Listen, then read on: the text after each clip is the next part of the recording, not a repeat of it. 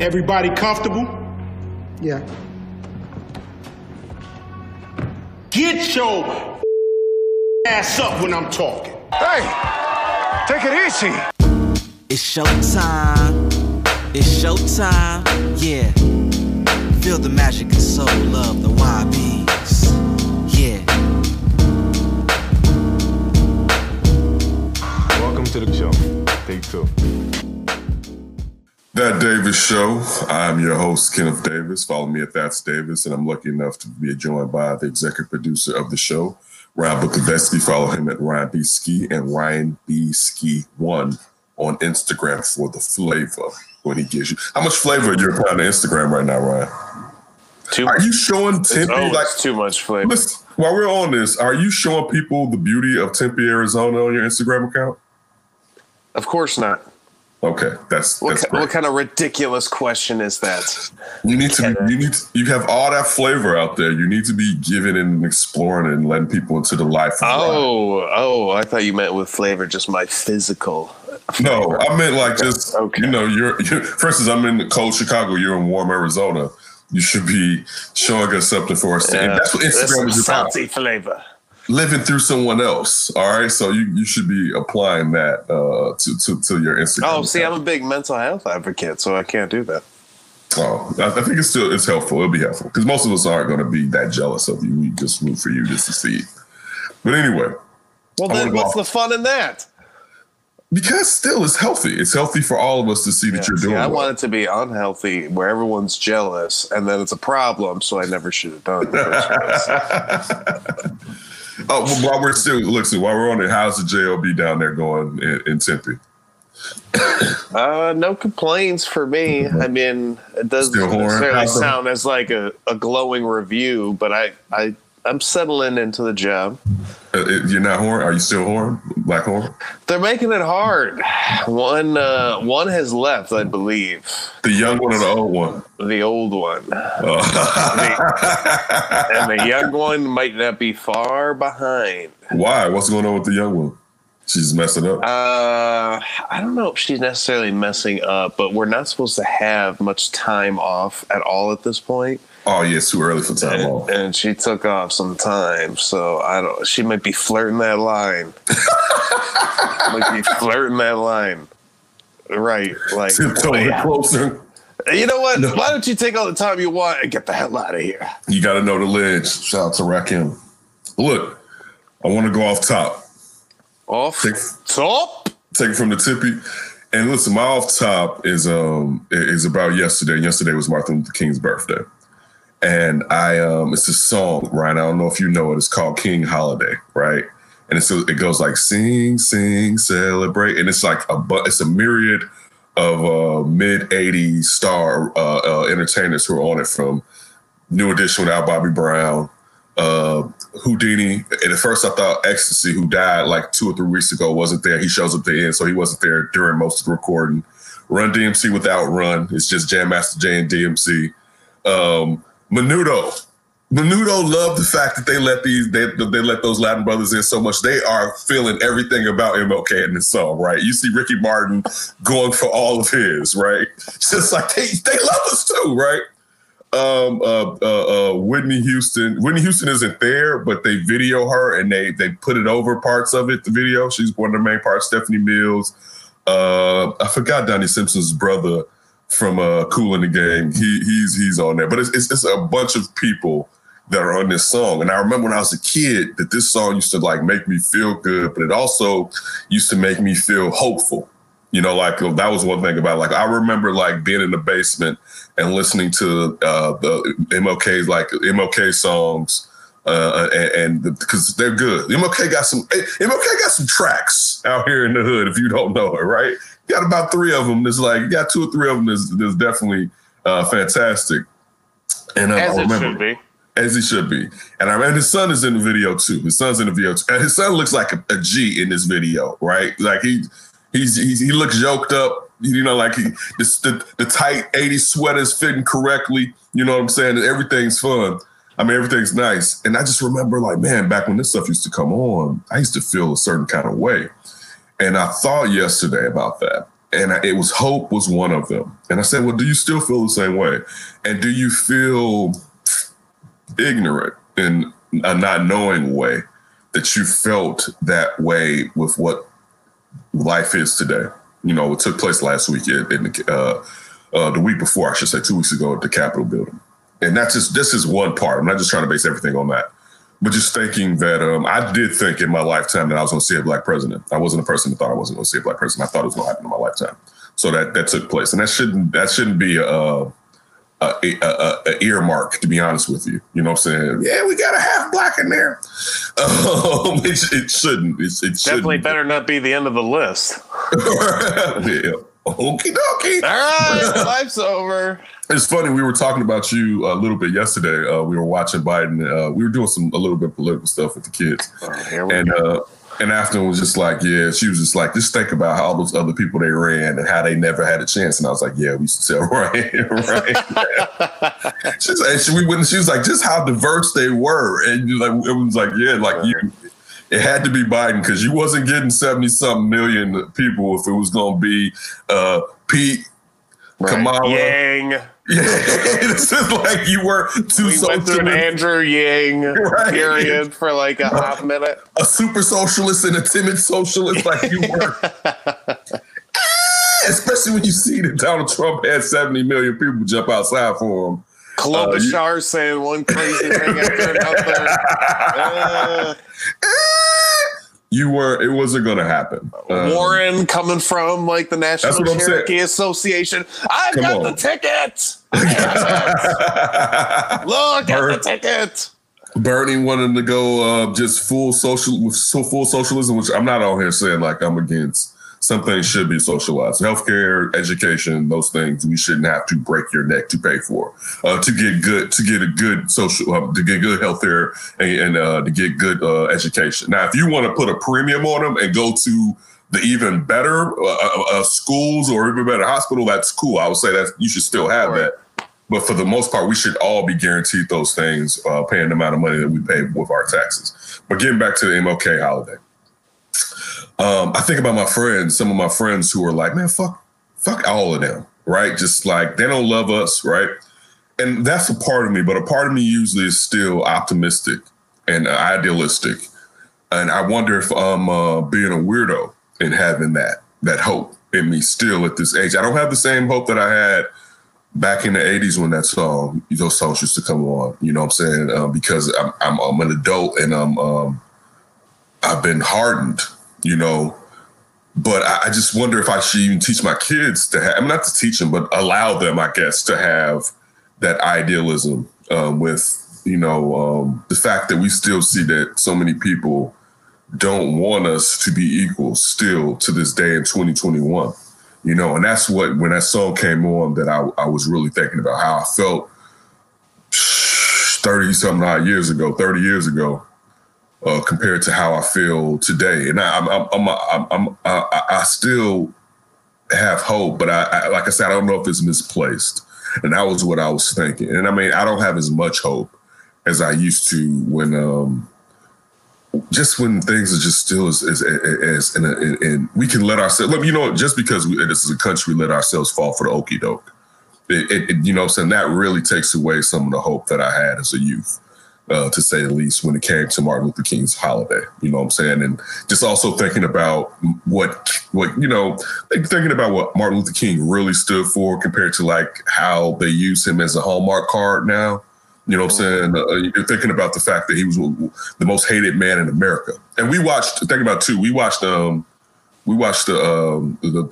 movie last night, the In Miami movie.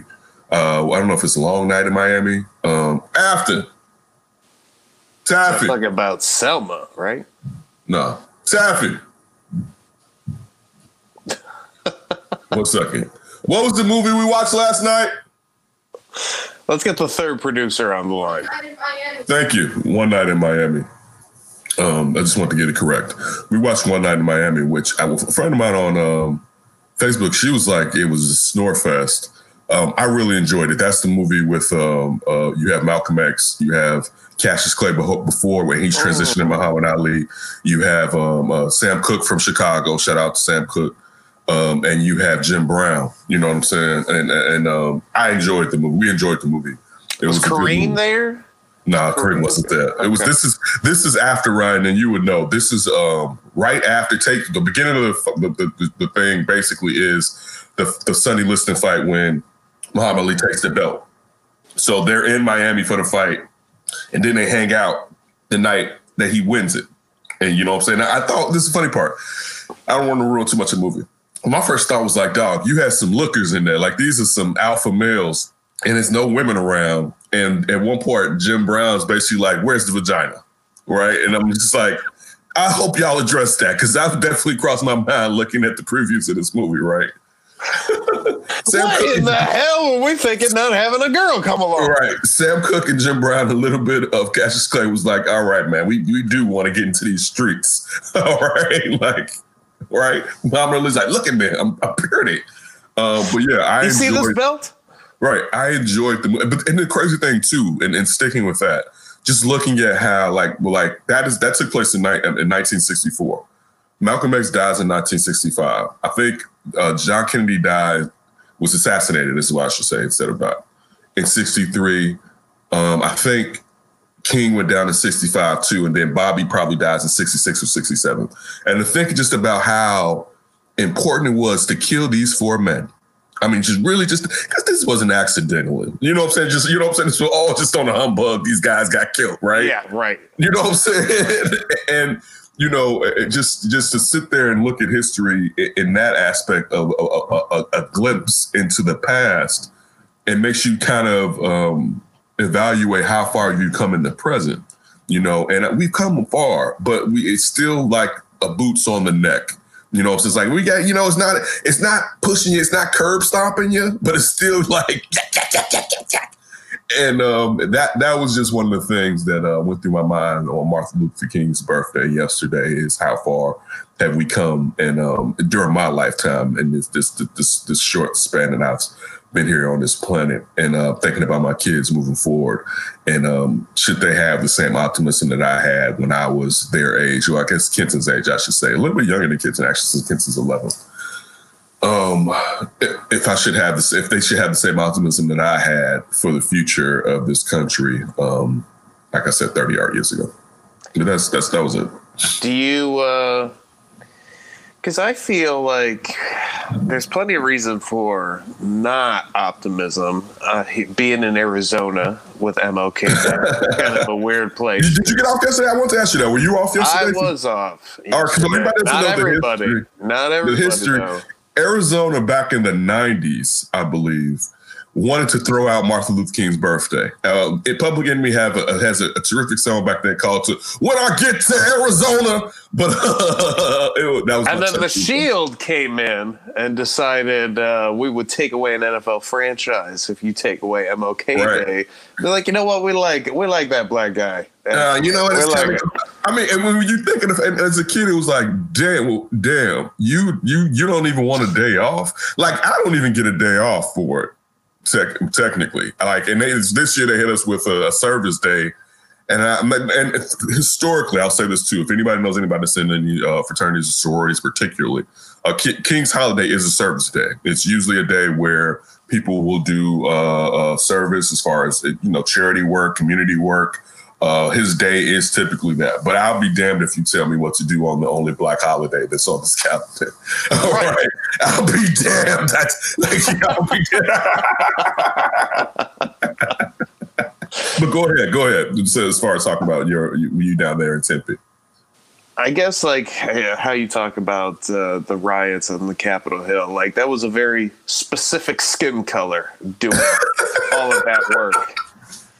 But I also was wondering, like, just this past summer with the George Floyd protests, like, I don't want to go, like, crazy, but it's like it was a rainbow in a way. And I think that gave me a little bit of hope for this last Martin Luther King. Like, I definitely expected – I didn't expect as many of – just all the representatives that were out there this summer. Like, of course, I expected the people that did what they did on the Capitol Hill. That's not surprising, and that's still the problem, and that's why I could see why you would have pessimism, because there was also basically, even though Biden got more votes, I mean, it wasn't like he crushed them in votes, like what we would have all I think he's personally wanted. He won by one of the largest margins, I think, as far as 7 million. But remember how, like, after, even though we didn't know the election fully results, like, everyone was just like, man, look at that. Same amount of people, basically. I mean, he had the second amount. He had the second highest amount ever in Donald Trump. So I get your point as far as saying that 70 million people still came out and was like, you know what? I like this. Right. So there's still that pessimism there. But I don't know. I guess just seeing over the summer how many people were actually, like, I went to a few protests where you could say it was all white, basically. I mean, it was very few minority representatives within this particular, protest of George Floyd, or just my hometown. Okay. Sugar Grove, baby. Okay. So those kind of things fill me with some hope, at least. Okay. I'll take that. And I'm happy you said that, because when you brought up it was a diverse group that came out for George Floyd. That's very true. You know what I'm saying? Even you saw them showing up in Inglewood, and some of the residents was like, slow down now. But you're right, that should give us more hope that there's more people. And still, Joe Biden got 70-something. I mean, we got half of the country about that. And I think it's growing, it's not like it's capped. It's like, oh, we got half and that's it. Let's see if we can hold on to that half. The only thing is when you have a fulcrum like you had in 1600 Pennsylvania, I feel that a lot of times we say that those people are dying off. But when you have that point, all right, it grows the youth of the ops again, in a way, because now it gives them something new to say, hey, you can work, kiddo, look at, so that's still something. But still, I just wanted to point that out. And I don't want to spend the whole show discussing it, in this flip topic. And also, we're going to do an interview coming up probably this week with a writer for the Crusader Chicago, a journalist rather, Jason Palmer. He's also one of the hosts of What's Up Cuz with Lance Irvin, the head coach of Chicago State basketball. He also does investigation. He's done a lot when it comes to what took place in the Capitol building, exposing a lot of those people. And I want to have a discussion with him about it. So we're going to do that interview sometime this week. So just stay tuned to check out that interview. But let's get into some sports, because it is what we do on this show. And particularly, I want to talk about, we had JJ Stankovic on, but I didn't get a chance to talk to Ryan about the Bears in the press conference last week, and also really just do our full season wrap up. And I wanted to do that on this show and not have anybody on here to get all of Ryan's thoughts. So Ryan, when you saw George McCaskey, Ted Phillips, Ryan Pace, and Matt Nagy come out last week and give their excuses, what were your thoughts?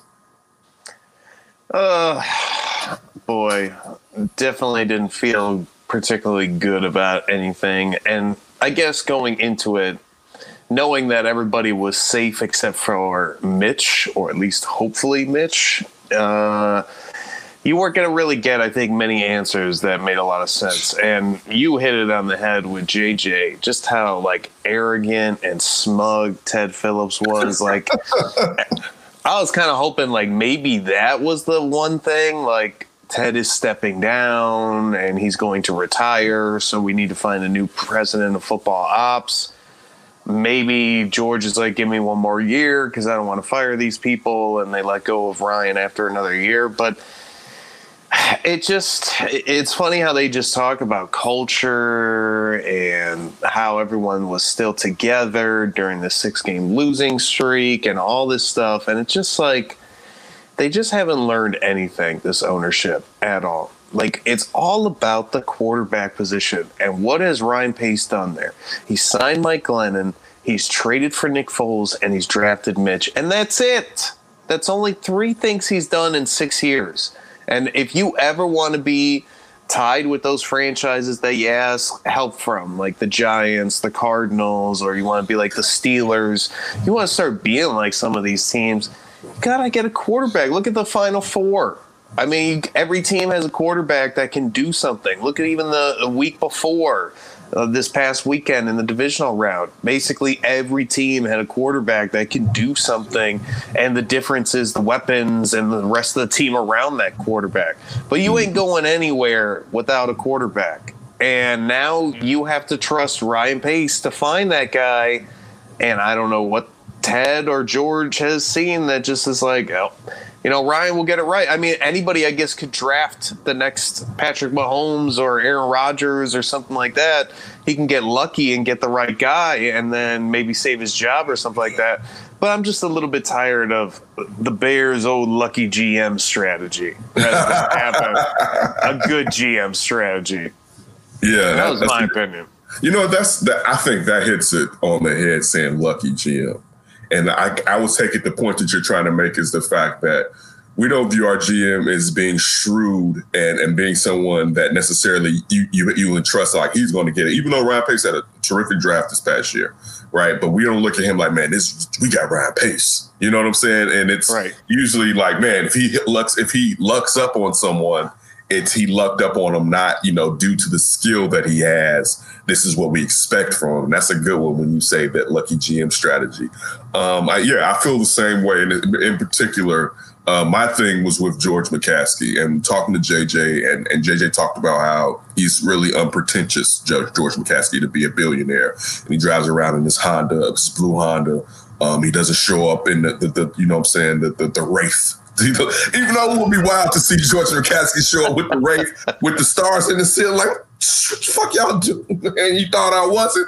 But, you know, and that's cool. That's cool, because when I asked him the question about how he had the lesser office between Ted Phillips and Ryan Pace, and he was just like, you know, he's a real, as close to an owner could be a regular person. That's what George McCaskey is.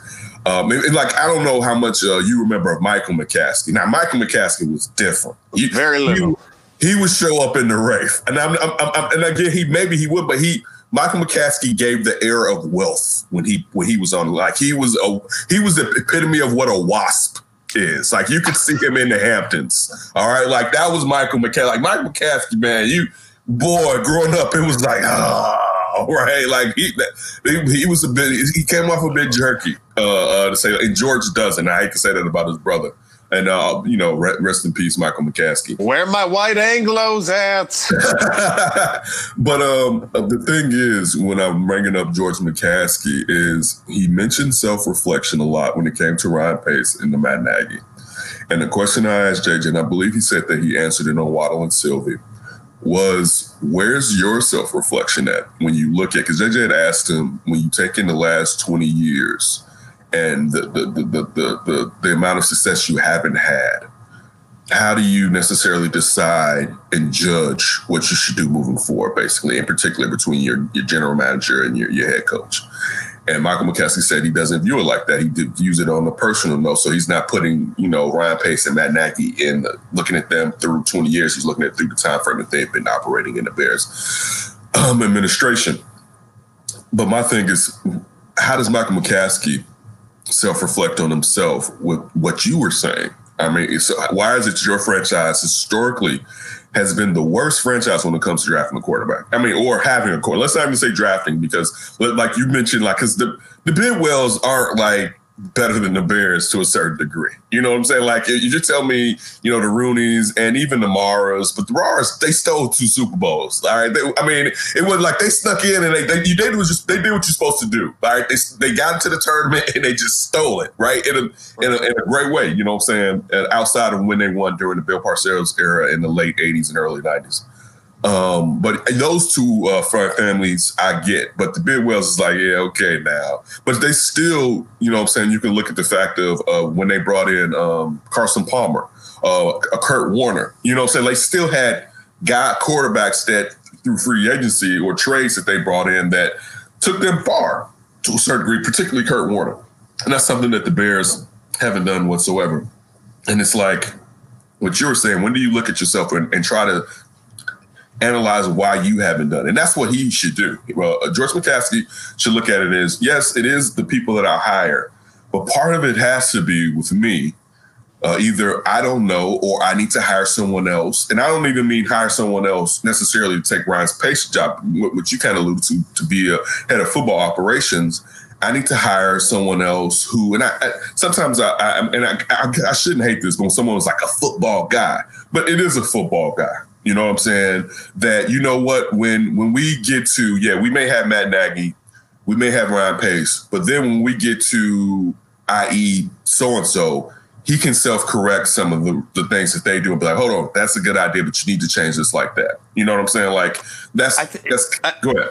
I think part of that is the Ted Phillips thing, how he's bringing up culture and bringing up how the teams are envious of what we have. That's where a football guy, I think, comes in and is just like, George, listen, we got a pretty nice little culture here. I like the synergy we have between Ryan and Matt, but we're not winning.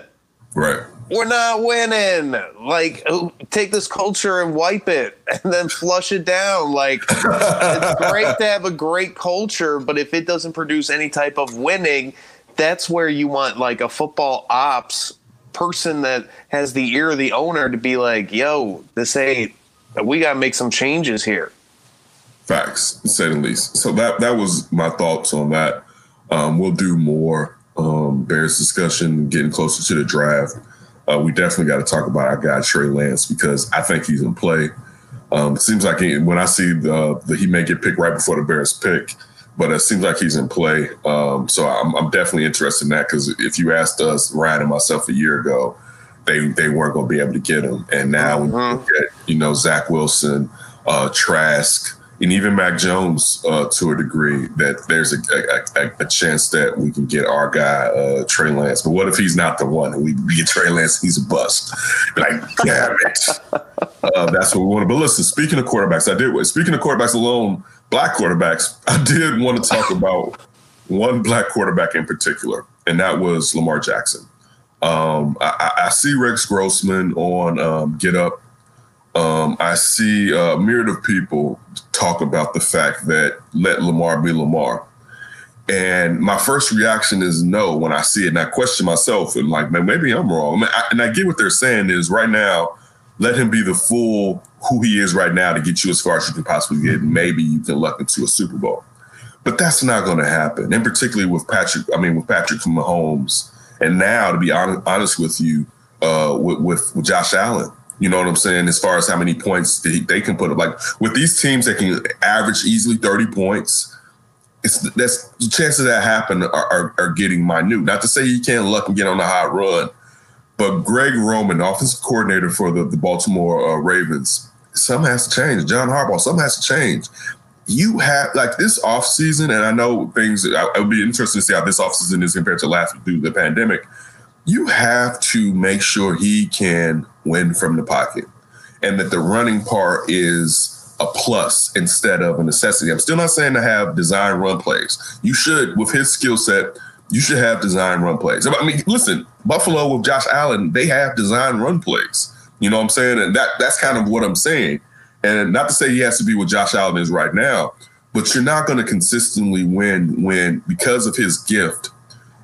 Basically, by his second read, he's ready to go. Because a lot of times, and this is one of the things that I was saying on the text thread, he has to run to open up the throw. And I'm not saying that, in particularly to saying that his running opens up throwing as far as if he moves the chains and gets first down. I'm saying it as far as getting him out with his head still up, looking down the field using his run. Like that has to be usually what he does for the most part instead of just taking off, because he has to go through all of his progressions and also wait to find out if a guy's going to get open and given a chance because the pocket is clean. And that's the thing that has to take place with Lamar Jackson to get him to the next level. You can't just sit there and always accentuate the fact that he's a supreme, one of the greatest athletes to ever play football, definitely from the quarterback position. You have to get him throwing from the pocket consistently. And also, let me just say this too. You need an X and a Y. I'm a Hollywood Brown guy. I like when they drafted him. That should be your slot guy. I like Cole Beasley for those years that he was down in Dallas. He should be your fourth receiver, basically. You know, like you need two large radius guys, catch radius guys, two of them, all right, to make up if Lamar's inaccurate, but also just to allow Lamar to throw 50-50 balls. You need two. You need Dez Bryant 6 years ago. You know what I'm saying? Like you have to get him. Listen, I like your tight end situation, right? But you got to get him two bona fide studs at receiver. look at just look at Tennessee. You know what I'm saying? Just like you have to get him that. And you're not going to succeed until you have him winning from the pocket, but also making it easier because he has receivers that can cover up for any mistakes, or just because they're just studs. You know, he knows if he puts the ball up high, this high, those guys are going to be able to come down with the ball consistently. That's the only way Baltimore is going to consistently threaten the AFC outside of just having like a couple hot years or 3 or 4 hot years during Lamar Jackson's run. Because what's going to happen is he's going to learn how to throw when he can't run anymore. And you don't need to do that. You need to teach him how to win from the pocket. I shouldn't say learn how to throw. You need to teach him how to win from the pocket while he can still have his athleticism, and then you can really exploit teams' defenses. Yeah, I don't disagree with anything you're saying. And, you know, especially with quarterback play, like this is memo to the Bears if you're not already listening. Like, that's why quarterback play matters so much more. This is already a quarterback-driven league. But when you get to the playoffs, it's all about the missed throws, not necessarily interceptions, not necessarily, you know, like you just didn't read it right. It's like you see it, you throw it, and you miss. And when you have those mistakes in the playoffs, they start compiling. And that's usually the difference, besides things like turnovers and penalties and idiotic play. But if, let's say, you got two teams that are both really talented, both really competing, everything's about the same, it's going to come down to, did your quarterback execute overall better than my quarterback that executed overall? And with Lamar, I just don't know if he's going to out-execute a Josh Allen or a Patrick Mahomes or some of these quarterbacks that just seemingly can make these terrific downfield throws pretty consistently versus Lamar, who can do that sometimes. But like you said, he's really a quarterback that's built on getting that run, getting that edge, getting defenses to suck down into those short passing game, into the box potentially, if you will, to slow down the run. And that's where it leaves over the top more exposed. But if he's not going to hit it, what's going to be the difference? So I think, like you said, they got to get Lamar to be better from the pocket. Maybe they got to shift their scheme a little bit more. I would love, like you said, he's got to get more Russell Wilson in this game. Keep that running, keep that amazing ability, but keep your head up and try to make some more plays downfield when you're running around in the backfield trying to do some stuff. Because if he doesn't add, I think, another element to his game as a thrower, whether that's throwing on the run, doing a Russell Wilson routine, or being more Tom Brady-esque where he can just be in the pocket and sling it around.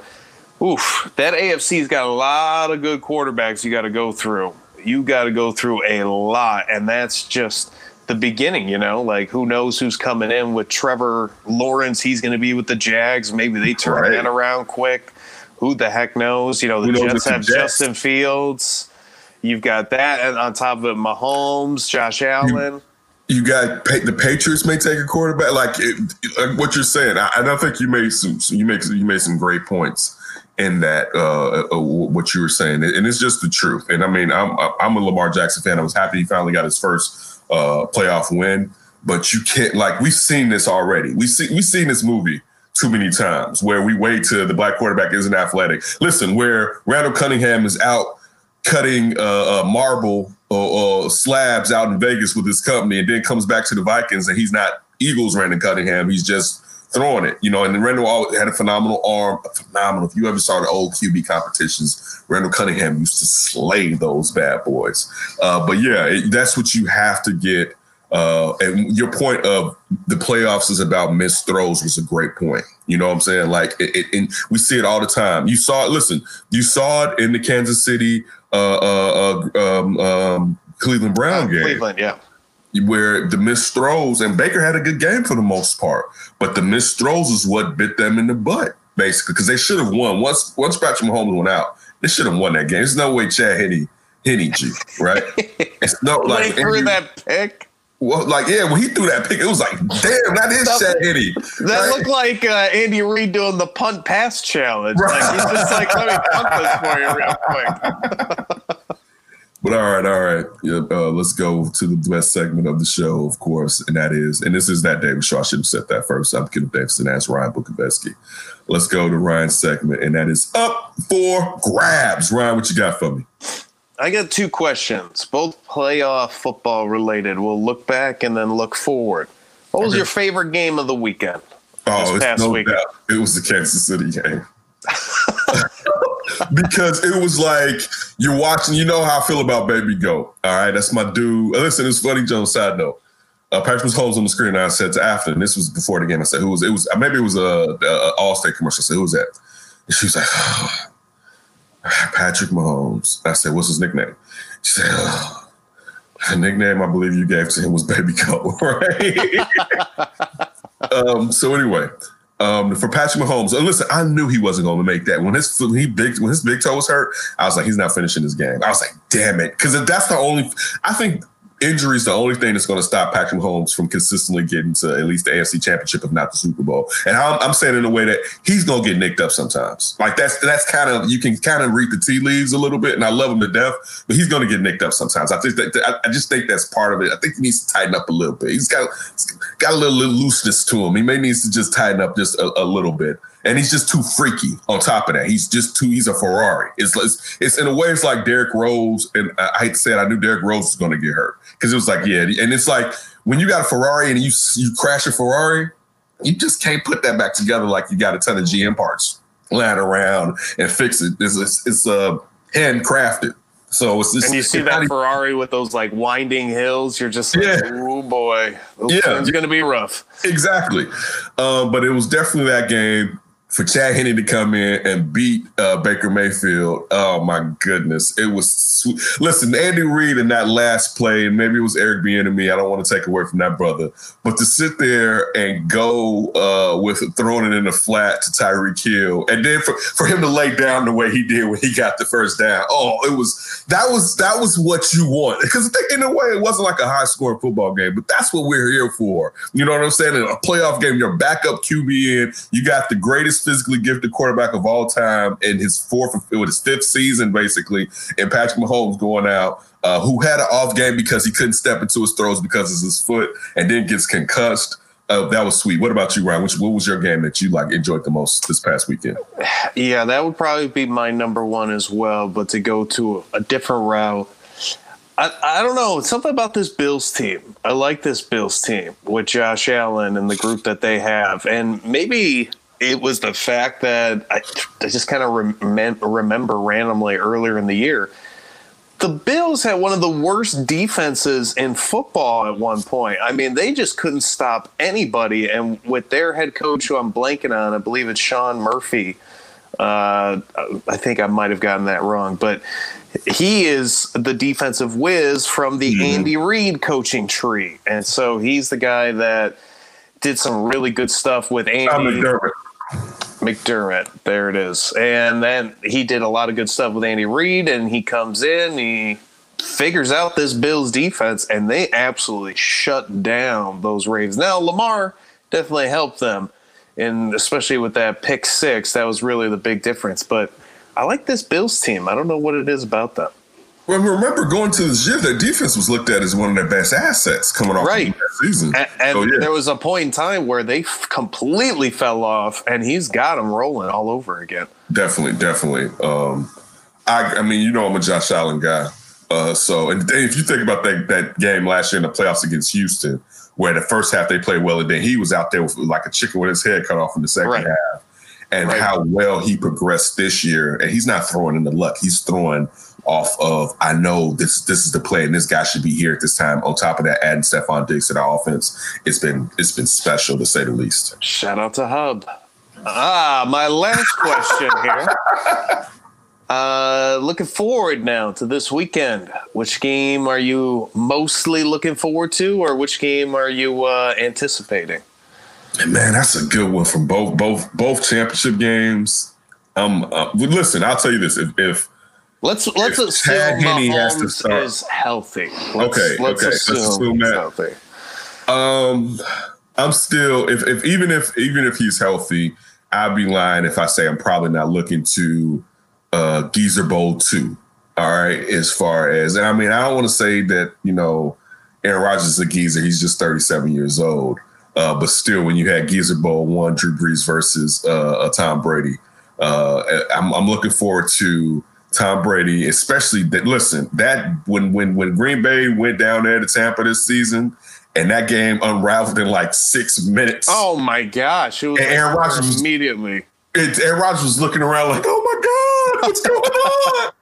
I'm looking forward to him getting his revenge against Tom Brady and them coming to Lambeau. So I have to say that the NFC championship game is probably what I'm most looking forward to, because I want Aaron Rodgers to get to the Super Bowl again. If not, to be honest with you, I want him to win it. And because I think Patrick Mahomes is going to have several more chances to win a Super Bowl. I want Aaron Rodgers to have at least 2 Super Bowls, and then I can opine for him being the GOAT until Patrick Mahomes takes it from him. I'd rather Tom get 7 than see him get 2. Damn, that's some hate. Yeah. Is that Green Bay hate or Aaron Rodgers hate? Green Bay. I like Aaron Rodgers. Okay. Sorry. Don't get drafted by the team I don't want you to get drafted by. Or don't fall in the draft, remember?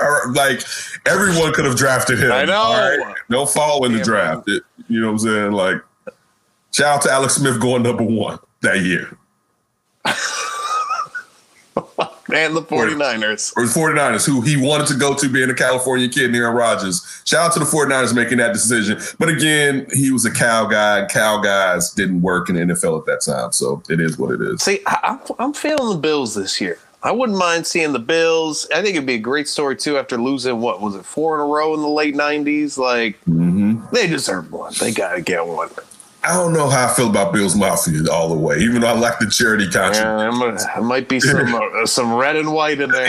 Yeah, I feel like Bills Mafia was at the Capitol 2 weeks ago a little bit, right? I feel like you may have had a couple of Bill Mafia guys down there, so I'm not necessarily sure. So I'm like, they seem cool. That might be profiling. He might be profiling on the Mafia. You're right. I apologize, Bill Mafia. I shouldn't be profiling you all. You know you was at the Capitol.